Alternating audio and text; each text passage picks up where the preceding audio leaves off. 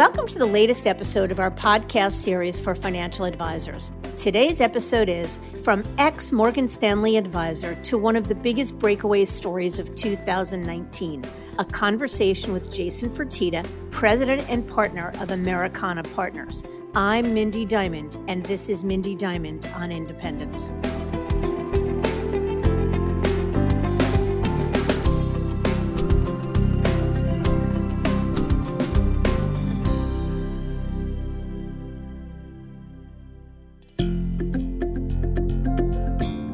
This podcast is available on our website, diamond-consultants.com, and on advisorhub.com, as well as Apple Podcasts and other major podcast platforms.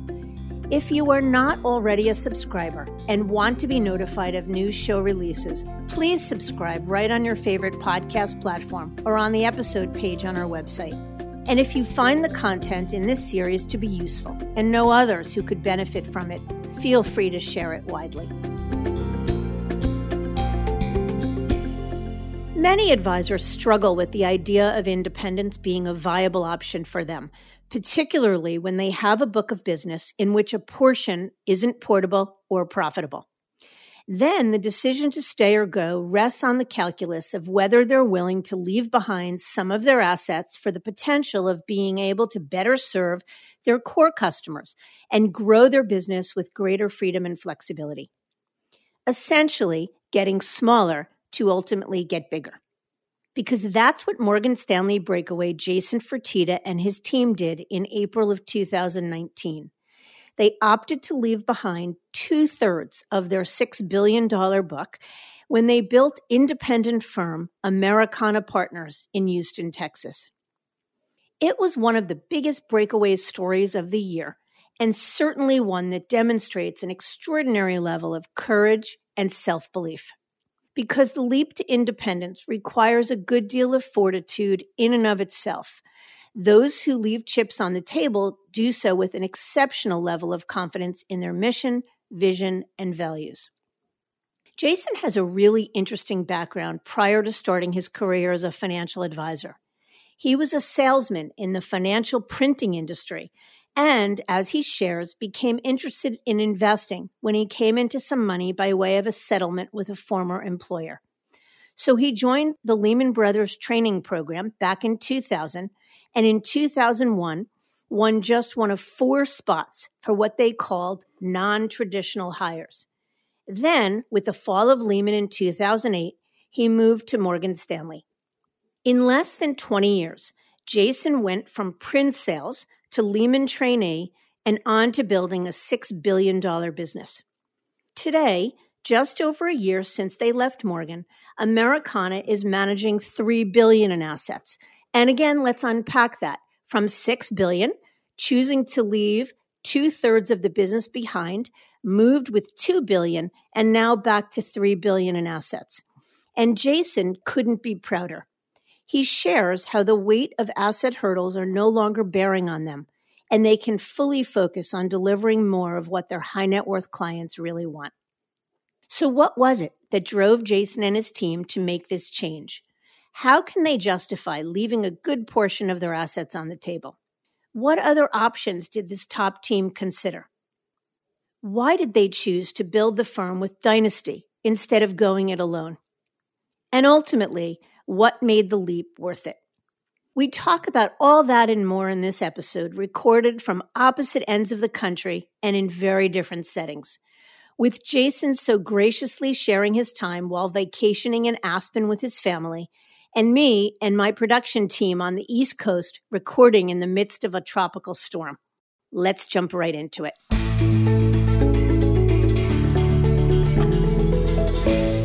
Jason, I am so grateful for you joining me today. Thank you so much. Absolutely. Happy to do it and listen to your stuff regularly. So happy to do it. I'm grateful. I'll share something with you before we begin. Your breakaway story, the story when you left Morgan Stanley to form Americana, your RIA, which is what we're going to talk about today, was a really big deal. Not just because every time a breakaway advisor leaves, it's a big deal, but really because yours was the biggest breakaway deal with $6 billion in assets is what you were managing when you left Morgan Stanley. And it was a really big deal. So I'm especially excited to have you share the story today. But let's start at the top, if you would. Tell us a little bit about your background. Yeah, I am what was described back in 2000 when I started in the business as a non-traditional hire. So I started in a class of 40 people at Lehman Brothers in New York, and I think 36 were MBAs from Ivy League schools, and then they reserved 4 spots for what they considered non-traditional hires. And I had always had a background in sales and I had a fascination with the market, but I was selling other things, primarily printing, financial printing. And I unfortunately had to get into a lawsuit with my employer over commissions. And I won a nice settlement when I was 28 years old. And once I won the settlement and had some money to invest, the light bulb went off, and I knew this is what I wanted to do. And Lehman was gracious enough to give me one of those 4 spots in their training program back in 2001. And so that's how I started in the business, was through Lehman's training program. Well, as our listeners will hear, what an extraordinary move that was, that in just 19 years, you went from zero to, or 18 years, you went from zero to 6 billion. But I know you left Morgan Stanley in 2019, where you were consistently top of their ranks. Tell us a little bit about your business, what the business looked like at the time, how much you were managing, and what kind of clients you were serving. Yeah, just by virtue of our geography, a lot of our clients were from the energy industry. So a lot of energy entrepreneurs or family offices that were developed because their father or grandfather was an energy entrepreneur. And at the time that we left Morgan Stanley, it was right at 6 billion in assets. And I kind of characterized that into 3 buckets. Bucket A was large single stock positions. Bucket B was brokerage business, just your 5 and 10 cent a share type of business, which is no longer really an industry. And then bucket C, which was kind of our prized possession, was the actively managed bucket, and that was also 2 billion. So that's kind of how our book broke down at Morgan Stanley. Okay, and we'll get to what it looks like today. But first and foremost, you've named your RIA Americana Partners. So it's always fun for me to ask, where did the name Americana come from? When we were trying to select a name, we hired an ad agency in New York called Leibowitz, and they searched coast to coast what was available, and we kind of had our idea of what sounded good. We wanted to definitely name the firm something that didn't pigeonhole it to Texas, because we definitely have aspirations and we're working on plans even now to export this platform or RIA to other states. So in terms of Lone Star Capital or Alamo Capital, all those were off the table. So we had names like Wellington because our CFO is Rob Wellington. We thought that was, a nice name that could be transportable, but there's just so many Wellingtons out there. And Leibowitz came up with the name Americana. And when they presented it to us on our conference call, we kind of all looked at each other and said, how is that name available? You just add an A to American and that's available. And they said it's available.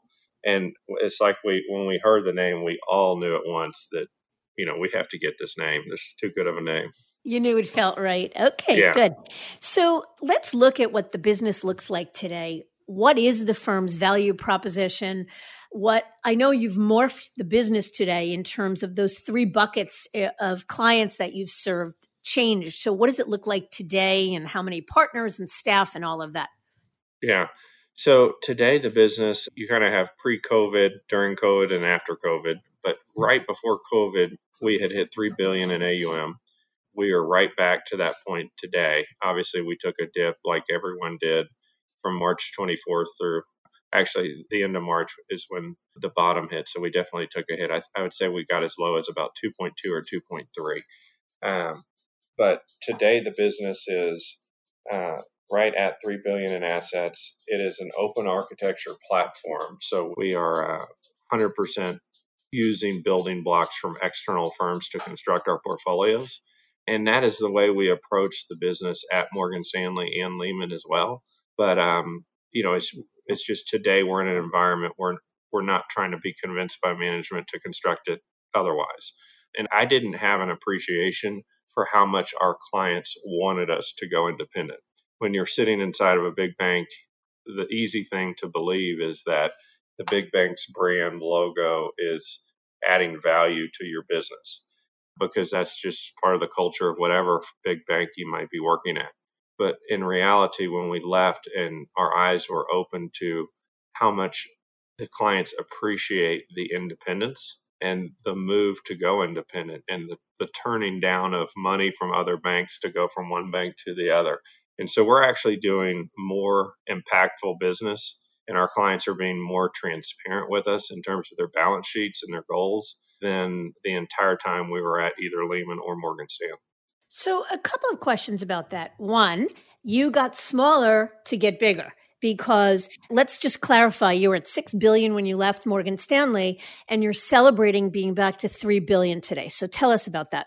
Yeah. Well, Wall Street firms put these crazy things out there, these hurdles when they recruit you, right? So they say, if you can get to 6 billion in AUM, we'll pay you all this money, right?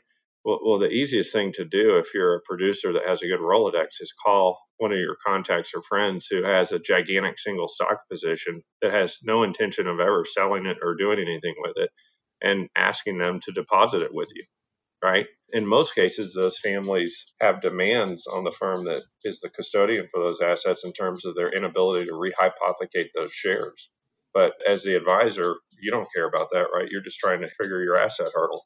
So our first bucket, which was a single stock, was purely there to trigger asset hurdles for our team to get the ridiculous money that Wall Street was offering us to build our book.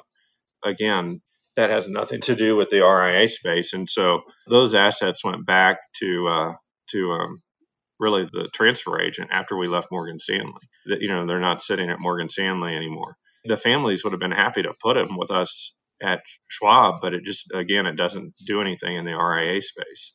The brokerage business, after we left Morgan Stanley April 26, I think 3 months later, Schwab went to no fees, no commissions on brokerage business. So none of the clients that we work with pay any transactional fees for research and trading like they did, in the old days. We always felt like that business was a melting ice cube and that we needed to focus on different types of business, even while we were at Morgan Stanley. And, sure enough, that event occurred shortly after we left, and Fidelity followed suit and so forth and so on. But we never wanted to hang our hat on that $2 billion because we knew that it was a dinosaur that was going away. So what we did was we went to our clients that did transactional business and said, why don't you let us put an advisory fee on your brokerage account? That way we're fiduciary, it's under our umbrella. We're required to focus on it. It's not a self-directed account. And we'll match the historical brokerage business you used to do on those assets to a low advisory fee. And most of our clients were fine with that, and they actually appreciated it. And so we have a substantial amount of that bucket. It's just now in an advisory fee versus a brokerage fee. And then the last bucket, the $2 billion in managed, well, most of that came. There's only, I think, 2 clients that we really wanted to come that didn't. And so we're very pleased with the way our book, and we are celebrating the fact that it's $3 billion because it's the right kind of $3 billion. Yeah. So let me ask you a question relative to that. And by the way, that makes perfect sense to me because a lot of advisors we talk to, get sucked in, if you will, to the notion that I am an advisor that manages $1 billion, or I produce 7 million, 8 million, 3 million in production. It's a number that if you're an employee of a big firm gets celebrated, not only celebrated, but it's how you get paid maximally. And what you're talking about is really moving and getting smaller to get bigger and celebrating being smaller. Because as you just said, it's the right $3 billion. And what you'll do is grow now from there. Exactly. And like I said, we could have had 8 billion if I'd asked for it, right? I just Yeah. asked for enough single stock to trigger our asset bonuses that Wall Street offered us. Hmm. So, again, those were not doing us any good other than what you're describing. But the other thing that it does, which is a negative, is our book of business's revenue was always very low from a Wall Street perspective because of the single stock. And I kind of celebrated that because I felt like, well, we're giving our clients, competitive pricing. You see teams with, in some cases, $1 billion in AUM that were doing more in revenue than we were with 6 billion. Yeah. And I would feel very bad about being in that group of people because you're really just feeding your clients to death. I Hmm. always felt like, having a lot of assets, the competitive fees for the clients was a better spot to be in. Hmm. Yeah. And you said something, you said, I had no idea how much our clients wanted us to go independent, that they appreciate your independence. But do you feel like the clients wanted that or were looking for that before you left, or you are referencing how they appreciate your independence since you left? I think it's a little bit of both. I don't think the clients want to give you the answers to the test, if you will. They want you to come to the conclusion yourself. But I would say the segment of clients that really appreciated it were the entrepreneurs, because Mm. in most cases, these entrepreneurs left big companies to start their own business, and that's how they created their family's wealth. So I think they admire the entrepreneurial gene, and they're happy that you're focused on satisfying them. Yeah, that makes sense for sure. And one more thing about Americana, just for perspective. So, how many partners are there in the firm? How many supports do you have? How many people in total? Yeah, we have 5 partners in the firm that all left Morgan Stanley to start it. Those partners are myself, Rob Wellington, Josh Kaltreiter, Billy Bush, and Sheldon Bush, and they're all located in different cities. The Bush duo is in Austin, Josh Kaltreiter in Dallas, myself and Rob Wellington in Houston, and we were all partners together at Morgan Stanley. So we are at 22 employees right now. We just hired our 22nd employee who will start after Labor Day, which we're very excited about. And that kind of feels about right for the time being. Hmm. But we're always talking to more people about joining our platform. So it could change in a nanosecond. Got it.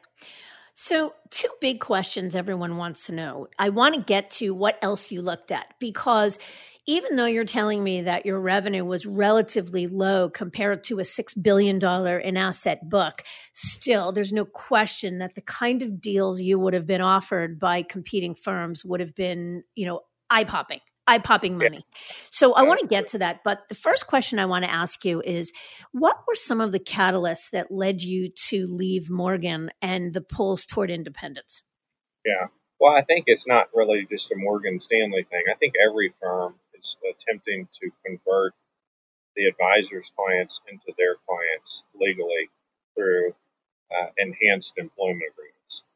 And so, I don't mean to throw stones at Morgan Stanley because I love so many people there and had such a great career there and great memories of being there. But Morgan Stanley isn't any different than any other firm that is trying to get their advisors to sign new employment agreements, which in effect, the analogy that you hear so much are, puts handcuffs on the advisor. And I think if you're at the very tail end of your career, it's, why not accept the new employment agreement?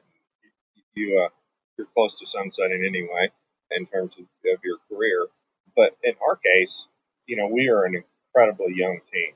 Myself and Billy Bush are the elder people on the team. And, at the time this new employment agreement was put in front of me, I was 47.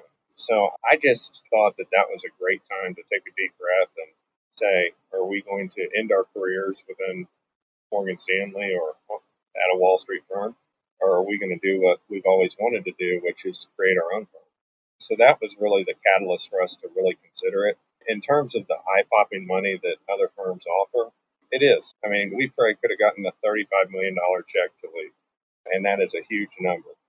And the problem with that is you're going to hop on a merry-go-round that's going to end in the same place in 10 years or 7 years or however long the deal was you signed. And you're going to be faced with the same decision. It's just going to be, you're going to be 7 to 10 years older. So we felt like the time was right for us to do this. It was a scary time. There have been nights I've woken up in the middle of the night feeling foolish for turning down, what would have been 35 million to do what most everyone else does. But then it all kind of came back to what would the client want? And it was my belief that all of the bank platforms are getting more and more commoditized and similar. And what we felt like the client wanted was an open architecture platform that removes all conflicts of interest and acts as a fiduciary to their client legally. So we turned down the big bucks to do what we felt like clients wanted us to do. And that has indeed played out. But did the clients know that that's what they wanted? In other words, I think what I hear you saying is that now that you've given them access to this open architecture platform with no limitations, you are a fiduciary, you're able to shop the street and create pricing service competition for them. You're able to serve them with less limitations and freedom. They appreciate it. But do you think that they knew what they were missing while they were clients of Morgan Stanley or any other brokerage firm? I think some clients knew what they were missing, but they had a good relationship with us, and the relationship kind of won out. And so they were doing business with us because we're at Morgan Stanley because they liked us and they knew we cared and we were empathetic. And they knew that despite the conflicts of interest, we were doing what was in their best interest by unearthing the best building blocks we could that were on the prescribed menu that we had to offer them. So I think it was almost like we were doing it in spite of Morgan Stanley for some clients. Other clients definitely wanted it and had some experience in working with RIAs, and they felt like we would be able to be more productive in that environment. But it's difficult for someone to tell an advisor to turn down $35 million and eviscerate all of their deferred comp to go on their own. Because, in the short term, you can make the case that it's the worst financial decision you can make for your own family. While it's a great decision for your clients, it's a very difficult decision to make. But again, my whole career, we have always operated with the following mantra, which is if you do what's right by the client, the chips will fall in the right places in the long term. Yeah. And that's the way we've always operated. We've never even looked at what these Wall Street products paid the advisor. There are a lot of advisors, and just the nature of the industry and the conflicts of interest, right? There's a lot of advisors that look at what products will pay them, pick the products that pay them well, and they'll sell them to their clients, right? We're the exact opposite. We would obviously try and find what the best products were for the clients. We had no idea what we would get paid. We wouldn't even focus on it. And then the chips fell where the chips would fall. And so we kind of felt like this was just an extension of that. Yeah. So I guess a couple things about that. I think for most wirehouse advisors, while they have a sense that there might be certain products, certain private investments, or certain alternative investments or managers that they can't access, they have a sense that it's open architecture enough. And they believe with all of themselves that they are serving their clients to the best of their ability. They're not harming their clients in any way. So what were the pulls toward independence that made you willing to say, I'm going to give up $35 million, the ability to really take some very significant chips off the table at 45 or 47 years old, and I can always go independent 10 years from now. So what was it that brought you to it now?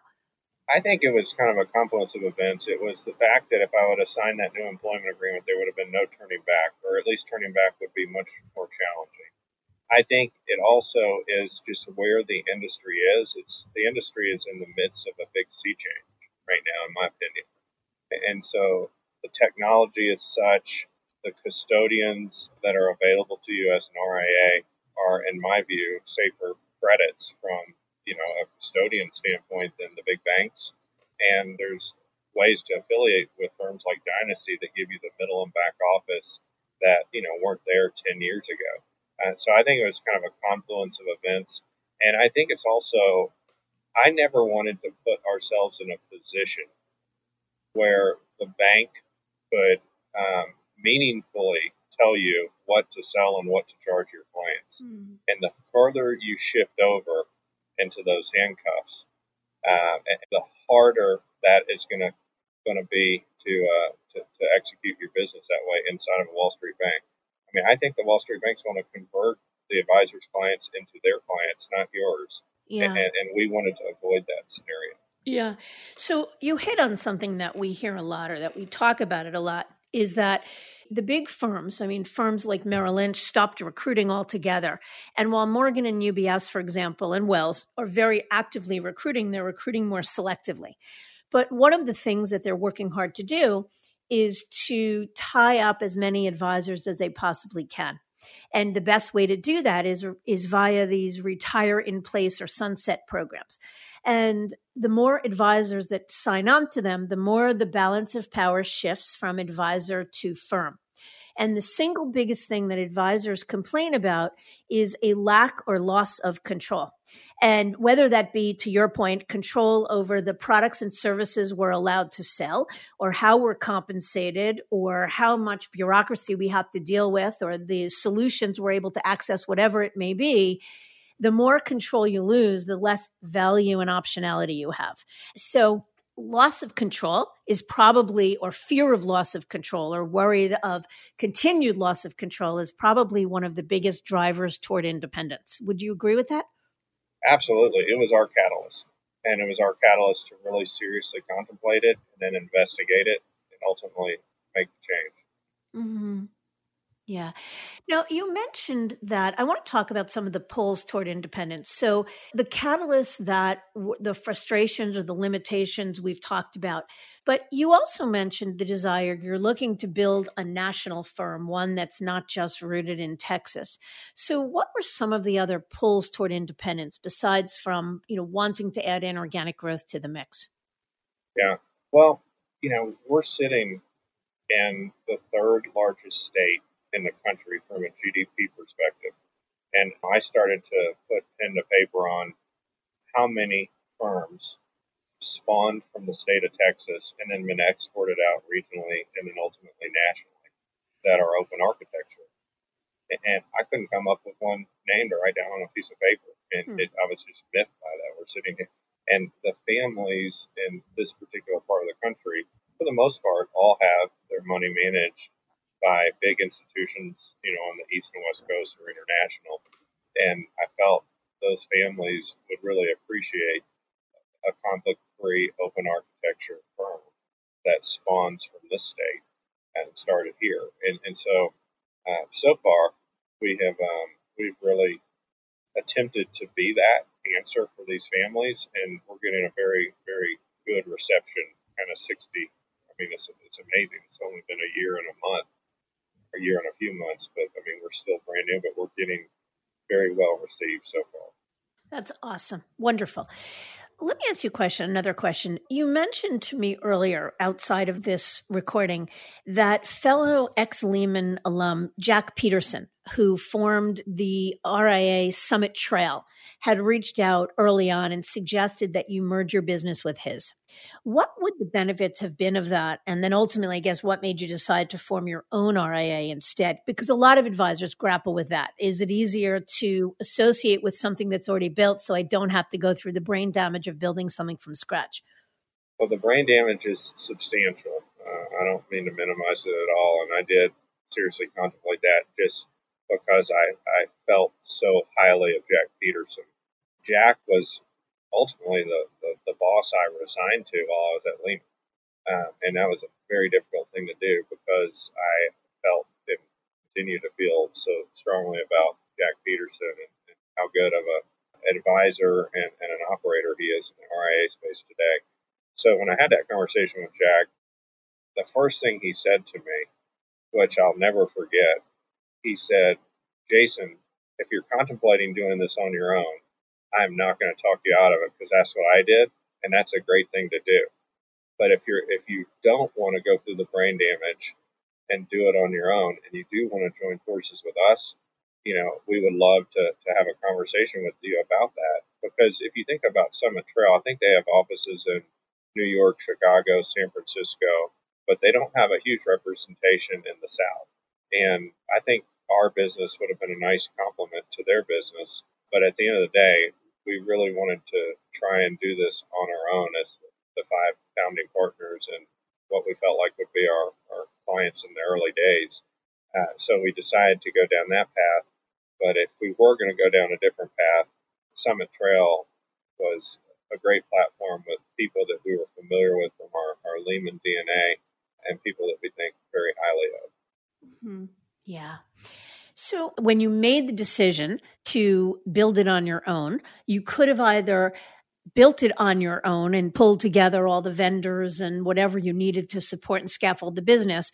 Ultimately, though, you chose to associate with Dynasty Financial Partners. Can you tell us more about that? Yeah, absolutely. Well, we did I would say, a fairly in-depth survey of all the potential firms out there that you could affiliate with, and we talked to several of them. We chose Dynasty really because we felt like the leadership within Dynasty understood our business better than anyone else we talked to. I think, Cheryl Penny and Todd Thompson, just given their years of service at Citi Smith Barney, that they really understood every facet of our business. We didn't have to explain it to them. They knew why it was configured the way it was configured. They were able to kind of dissect our business within half an hour in the first meeting. And they certainly weren't the least expensive option of the affiliates out there. But we felt like if you're going to do this, you have one shot to get that first statement that's going to arrive in your client's email inbox or physical mailbox right. You got one shot at it. You don't want to mess that up because you save some money in terms of who you affiliated with. You want the Rolls Royce of the affiliation space, and we felt like that was Dynasty, and so we signed a fairly long term agreement with them that we've been extremely pleased with. Which is wonderful. What do you think are the most impactful things they've done for you? I mean, look, it's easy to say before you break, we don't know what we don't know. So that's Right. sort of obvious. But now that you're a year in, it raises the question, are they adding as much value as they did at the beginning? And what are the most impactful things they've done for you? Yeah. Well, clearly you hit the nail on the head. I mean, this would be such a heavy lift if you did affiliate with someone because you do have a day job, right, when you're working. And they're helping you create the foundation of what ultimately will be your IRA. And that is no small task, and they definitely delivered in every aspect of that. Since we launched, they have been incredible. That they have worked with 50 firms like ours at various phases of those firms' evolutions, and so they're incredibly good about pointing out the potholes that an early operator may not see as well as Dynasty, because Dynasty has seen this happen 50 times, right? So they're almost a little bit of a business coach in terms of post-launch. They also have a capital markets team that we've leveraged in terms of looking at adding other advisors and lifting them out of warehouses or maybe buying another RIA or buying other ancillary businesses that you can use as a resource. And we've had success interacting with that group. They have been one of the things that was instrumental in the setup is just the negotiation of all the vendors. I mean, you don't know at a bank because it's all taken care of for you. What a good deal, a bad deal, or a fair deal is when you're using all of the lawyers to set this up, all the custodians, the reporting, the software that's required, and they kind of have a playbook and help negotiate kind of best in class pricing given their assets that they represent across the 50 firms. And then the other thing they do, and I think this existed, I will give Wall Street credit where credit's due. I think this definitely existed within Morgan Stanley, as there was a real sense of camaraderie amongst the PWM advisors within Morgan Stanley. So advisors from different regions didn't mind sharing, what was working for them or what wasn't working for them, because, an advisor in Chicago is not really competing with an advisor in Houston. And I felt like I was going to miss that by going independent, but it's been the exact opposite. That environment exists within the Dynasty network, to where these 50 firms, I think we all appreciate the fact that we've gone independent, and the owners of these firms don't mind sharing notes and trying to help each other, frankly.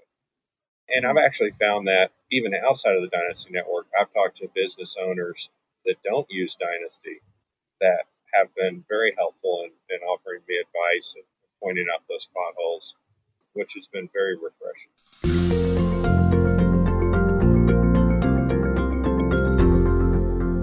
I want to pivot a second back to the wirehouse world you left. And this is not to pick on the wirehouse world and certainly not to indict Morgan Stanley. I'm sort of thinking about it more in general. But a lot of advisors who are would-be breakaways, look, everyone who wouldn't want more freedom and control, which are the hallmarks of being independent. But there are a lot of things that are worrisome about it, at least as far as people that are not there yet. So one of the concerns is leaving behind a big brand name. Do you think that your clients or prospects, is there anyone that had a problem with who is Americana Partners versus a Morgan Stanley or a Merrill Lynch or a UBS? No, I mean, I think there's just as many prospects out there and clients that appreciate the independence as there are that might appreciate the security, if you will, of being with a big firm, a brand name, because really you can poke holes in that and you can get a prospect comfortable with the fact that all your money is sitting at Schwab, right? All your money is sitting at Fidelity. Whoever your custodian is as an RIA, I think explaining to that prospect the security of their assets in kind of the first few minutes of that presentation gets them over, the perceived risk of having your money at a boutique small firm that perhaps doesn't have the same brand awareness that a JP Morgan does or a Morgan Stanley does. It's all about where the money's sitting and the safety of those dollars. And, I can make a case that it's safer sitting at Schwab than any of the banks. Yeah. And how about the ability to recreate or best the platform and technology that you had as a wirehouse employee? Interestingly enough, we were using Addepar at Morgan Stanley, and Morgan Stanley was charging us for it. So we were paying a heavy tax to use it. And so when we went independent, it was part of our offering through Dynasty. And also, interestingly enough, because of the size of the compliance department at Morgan Stanley, the version of Addepar we were using had all these governors on it. So we actually have better software for less money in the independent space than we had it within Wall Street. And our clients have really appreciated that expanded capabilities that our software has. Yeah. And what about the kinds of things you're able to do now that you are not under a brokerage firm umbrella, or at least that you plan to do? Well, what we really haven't changed what we do, given that we've left Wall Street to go independent. What we've always done is seek out the best building blocks to construct the portfolios that we could find for our clients and leverage the asset allocation advice that, in the case of Morgan Stanley and Lehman, they provided for us for those clients. As you know, we hired Morgan Stanley's former CIO, David Darst, who chaired their asset allocation committee as our CIO. And so, we have that same intellectual capital we had at Wall Street in terms of asset allocation advice and making forward-looking projections on every asset class under the sun in terms of what's undervalued, fairly valued, overvalued. And that really dictates the biases that we have when we create these portfolios. Frankly, the pickup is within Wall Street, our building blocks were all selected off a pre-provided menu that Morgan Stanley gave us. And in some cases, the items on that menu were added at our recommendation to Morgan Stanley. And that was not a heavy lift. I mean, we would have to pound the table that Morgan Stanley should add this product because we knew about this product from our Lehman days. And we'd have to go through all the bureaucracy and red tape to get it added to the menu that we could sell. But when you're doing a whole lot of that, you can do that in the independent space without any of the red tape and the bureaucrats and the politics. And so we felt like we could just function as a team and do our business in the same way in the independent space that we were doing within a Wall Street firm. So I guess the firm was adding less value to the way we ran our business than perhaps to some other advisors. Yeah. Let me ask you another question. A couple of weeks ago, I spoke with a young advisor, probably about 38 years old. He's one of the youngest advisors in his complex at a major brokerage firm. He's a rock star. And as such, he's had a number of soon to retire advisors approach him about becoming his or their next gen successor. Do you think that's a smart way for this young advisor to build a business? And to give you perspective, he's a rock star. I mean, at 38 years old, he's probably managing about $700 million. He's already been the next gen inheritor for one or two bucks. So that's how he's gotten to 700 million, at least the last part of the 700 million. And now he's got the opportunity to sign on to three or four, maybe five or six others. Yeah, I think that is a way to build your business. I would not say it's the best way to build your business. I think it's a very tempting way to build your business, and that's low hanging fruit. If I'm that 38-year-old advisor, and I can't blame him for leveraging that, right? I would suspect that the strings that the senior advisors are signing, or the strings that are attached to the agreements that senior advisor is signing, and in effect the junior advisor is inheriting, is going to put that advisor in a spot where he is going to be handcuffed to that institution by virtue of the way he's building out his business. And I'm not saying that's wrong. I'm just saying that's what the big firms are attempting to do.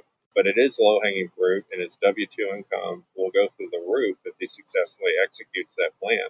So it isn't a bad business model, and it's a very tempting business model, but I don't think it's the best business model.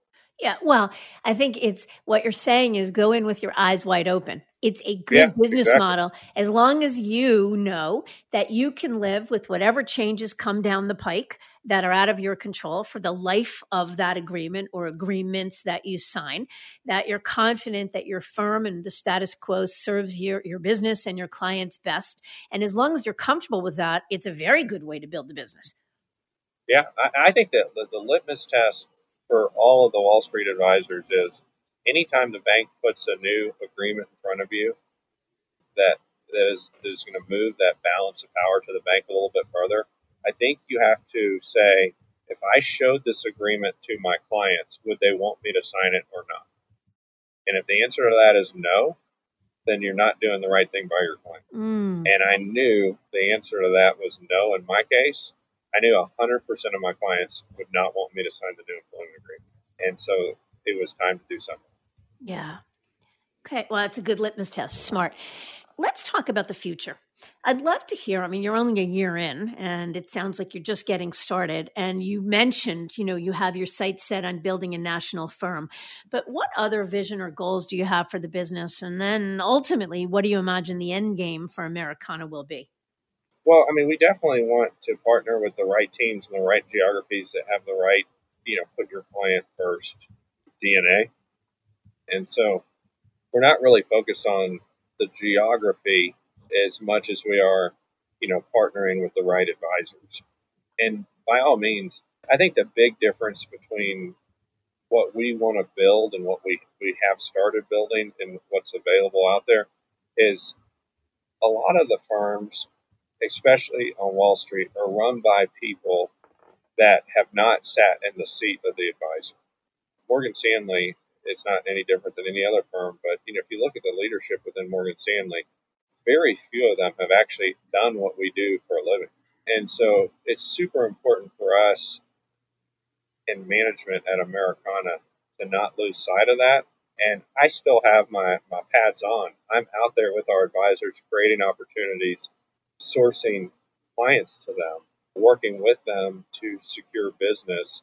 And I think we have great relationship. I have a great relationship with all of our advisors because they know that that's what I've done for 20 years, right? I mean, you don't always get told yes in this business, right? There's a lot of maybes and no's, and well, what if we did it this way? And so being able to go back to your management team who has actually sat in your seat and done what you're doing, I think is a differentiator. So we never want to lose sight of that. We want to create a firm with great culture that compensates and rewards all of our clients more handsomely than Wall Street. So I think we have a structure that enables everyone at our firm to participate in the success of our firm. And I think that excites people. And it's very tempting to develop some proprietary product because we do have a lot of money invested in our investment committee and the people on it. But we always go back to we never want to sell our own product because we feel like if you're truly 100% open architecture, that's a differentiator because so many of these RIAs go down a different path, which, I get and I understand, but they want to use their intellectual capital that they're able to incubate internally to then offer a product to their clients because, they can generally offer it at a lower price and higher margins. I get that, but it's a slippery slope, and we definitely want to avoid going down that slope. Mm-hmm. And how about, again, only a year in, but what do you imagine the end game is? What does it look like? Yeah. Well, I've actually brought in quite a few external people of Americana to speak to our clients on culture and the building of a good business. And one of my favorite people that I brought in was Johnny Carrabba, who built the Italian restaurant chain Carrabba's and sold it to Outback. And he's a very good friend of mine, and we're business partners in some things together, the two of us. Interestingly enough, our families go back to the same town in Sicily called Cefalù. And last summer, I took my whole family there on a trip.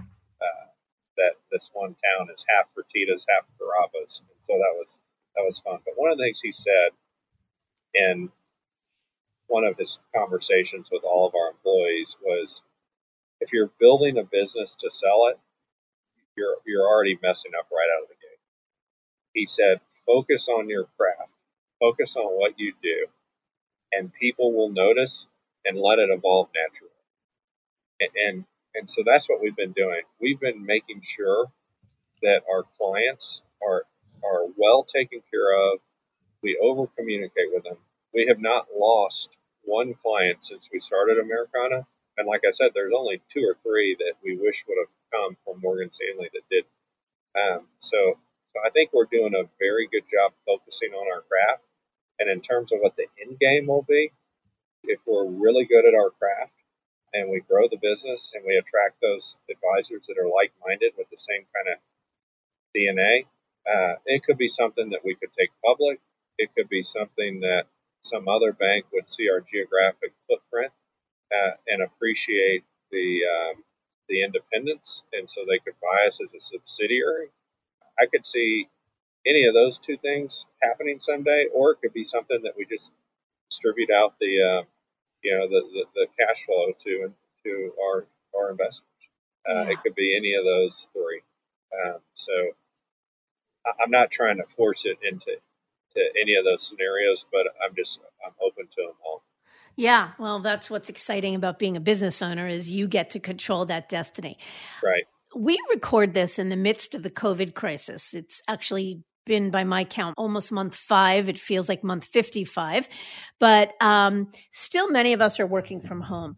So just wondering how you're managing these days. The firm is only a year old. So how challenging has this crisis been for your young firm? Yeah. I would say when it started, when the first few cases, were in China, and we never saw this thing getting as big as it got. We kind of felt like, there's been viruses and pandemics before. We just didn't see a scenario to where the economy would get shut down in the way that it has. So it's definitely been eye-opening for us. And, like most companies, we've done all the things that we felt like we needed to do to make our work environment for our employees, which are, the highest priority for us, safe. So we take temperature, we log it when every employee walks in the door. We've just added thousands of dollars worth of dividers on our trading floor. And fortunately, just by virtue of luck, they were spaced out, right at 6 feet or more when we built out our trading floor. But we've added a lot of enhanced safety. We have not gotten back to full run rate in terms of employees in our office today, and I don't know when we will. So we invested a lot in technology, which is enabling employees to work from home. But I would say when we kind of came back to working in our offices, we did it as 1/3 in the beginning, 2/3 today, and that last third is just a TBD. So that in terms of just the health and safety of our employees, that's kind of what we've been doing. In terms of how to allocate client assets, it made us think incredibly differently. Fortunately, I would say we're pretty conservative investors by nature, and because so many of our clients created their wealth in the energy industry, we've always attempted to avoid energy as much as we can, which I think has been disproportionately hit because of COVID. So that's certainly helped our performance in regards to our equity portfolios. But we also tend to allocate capital to money managers that are incredibly judicious on the stocks they pick in regards to the amount of debt on those companies' balance sheets. So you've seen a lot of firms. I know Goldman came out with kind of this COVID list of equities, which are really just firms that have great balance sheets and not a lot of net debt. And when we looked at that list that came out from Goldman, we kind of looked at it and said, well, this is what our clients own all the time anyway. So there's really not a whole lot of shifts we made in the types of managers we use, but we definitely are focused on it. We are watching we're sitting in Houston with the biggest medical center in the country, and the CEO of that medical center, I get a daily update from on cases. So we're watching this thing incredibly closely. But, like everyone, no one knows what the future is going to hold with this thing. They just know that we're going to have to live with it for a while. Yeah.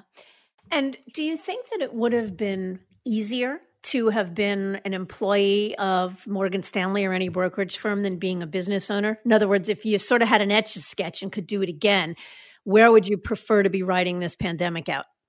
I think it'd be harder because I think if you look at the way Morgan Stanley had us physically configured, which I don't think is any real different than any big bank. I mean, we were like sardines on a trading desk, just packed in tight. And to my knowledge, even in Houston, the Morgan Stanley advisors have not come back to the office. So I think by virtue of the way our physical configuration was, we never shut our office down.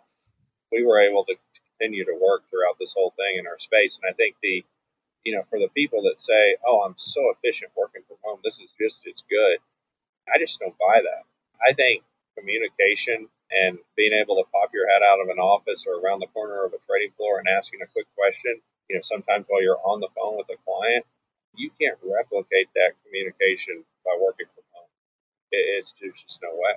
So I've been very clear, maybe too clear, in some of my communications to Americana that there are a lot of companies out there that are talking about downsizing office space and talking about certain types of employees permanently working from home. Well, I mean, that is not Americana. We're going to go into the office. We're going to communicate freely on behalf of our clients to help them in the most effective way we can on their portfolios. And from where do you get the input, support, thought leadership, and research you need to weather this storm or any other? Yeah, well, a lot of different people. Like I said, we have very deep Rolodexes of various industry leaders. For example, Bill McKeon, who's the CEO of the Texas Medical Center, is a very close contact. And, I get daily updates literally from him on just the pandemic and where it sits in regards to our geography, right? Cheryl Penny is another resource. He's talking to people all over the country about how they're running their business. And then, David Darst, our chief investment officer, his Rolodex has been in creation for 45 years. And he has access to doctors and scientists all over the world. So we have a Monday morning call that David chairs. And then we have a partner call. Actually, I had our partner call before this podcast. So we're in constant communication with each other and leveraging our Rolodexes to access various experts across the world of medicine and science as often as we can. I think what you'll learn, though, is even the experts in medicine and science, there's a lot they don't know. Right. That's absolutely correct. And what you're saying is not missing a beat. Yeah. I mean, all you can do is get as much information as you can and analyze it and recognize that even the experts don't know everything.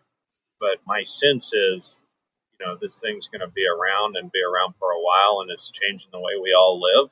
And, a vaccine's going to be wonderful if we have it, but I don't believe that there's going to be, you talk to people about, do you want to be the first person in line to take that vaccine? There's a lot of people in this country that just kind of want to see how that vaccine works for a while before they get in that line. Yeah. But I think the question is that as an independent, am I going to be on an island and not be able to access the information I need in order to make the best decisions to both run the business and service my clients? And what you're telling me is that you haven't missed a beat in terms of that access. No, and I think there's probably a difference, too, in the independent space of just what your Rolodex looks like and who you have access to. I mean, if you just came out of graduate school and said, I want to be an RIA, you would probably be trying to operate with a somewhat blindfolded compared to what we're doing. I mean, we've got the benefit of David Dart's Rolodex, my Rolodex, other people at our firm's Rolodex, and we're getting real-time great information in regards to this pandemic and the numbers and how it's affecting businesses of all types. I mean, there's some businesses, obviously, it's been helping. If you're considered an essential business by the U.S. government, and you're a CVS or you're a Walgreens or you're a Costco, your net operating income's up. Or a Peloton. Or a Peloton. If Yeah. you're in the hospitality industry, a distant relative, it was interesting when we launched, it seemed like most of the media's questions are you related to Tillman Fertitta? He is in casinos, hotels, and NBA franchises. I mean, it's hard to have picked industries that have been more affected by this. Yeah, so sure. I know he's been incredibly busy working through the challenges that the pandemic has created. And that's definitely another, what I would say, industry expert that I've talked to quite a bit about all of this.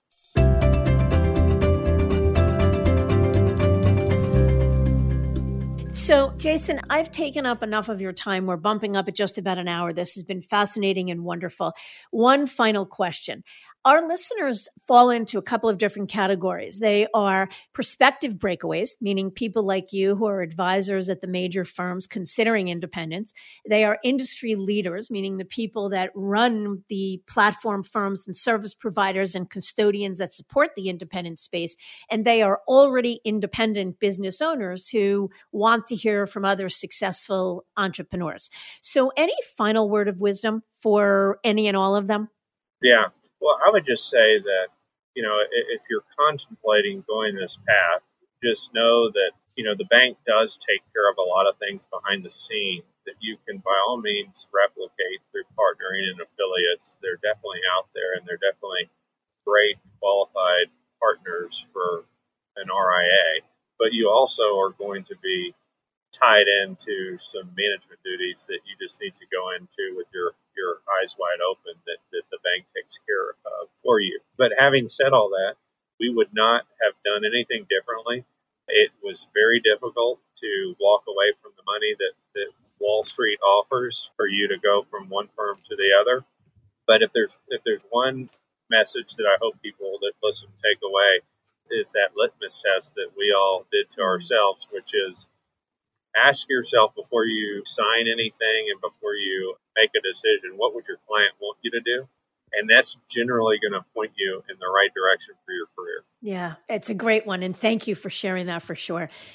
Your firm is only a year old, but I hope that you will agree to join me again in the future and we can hear more about how you continue to execute on your wonderful vision. Thank you so much. I appreciate the time. Have a great day. You too.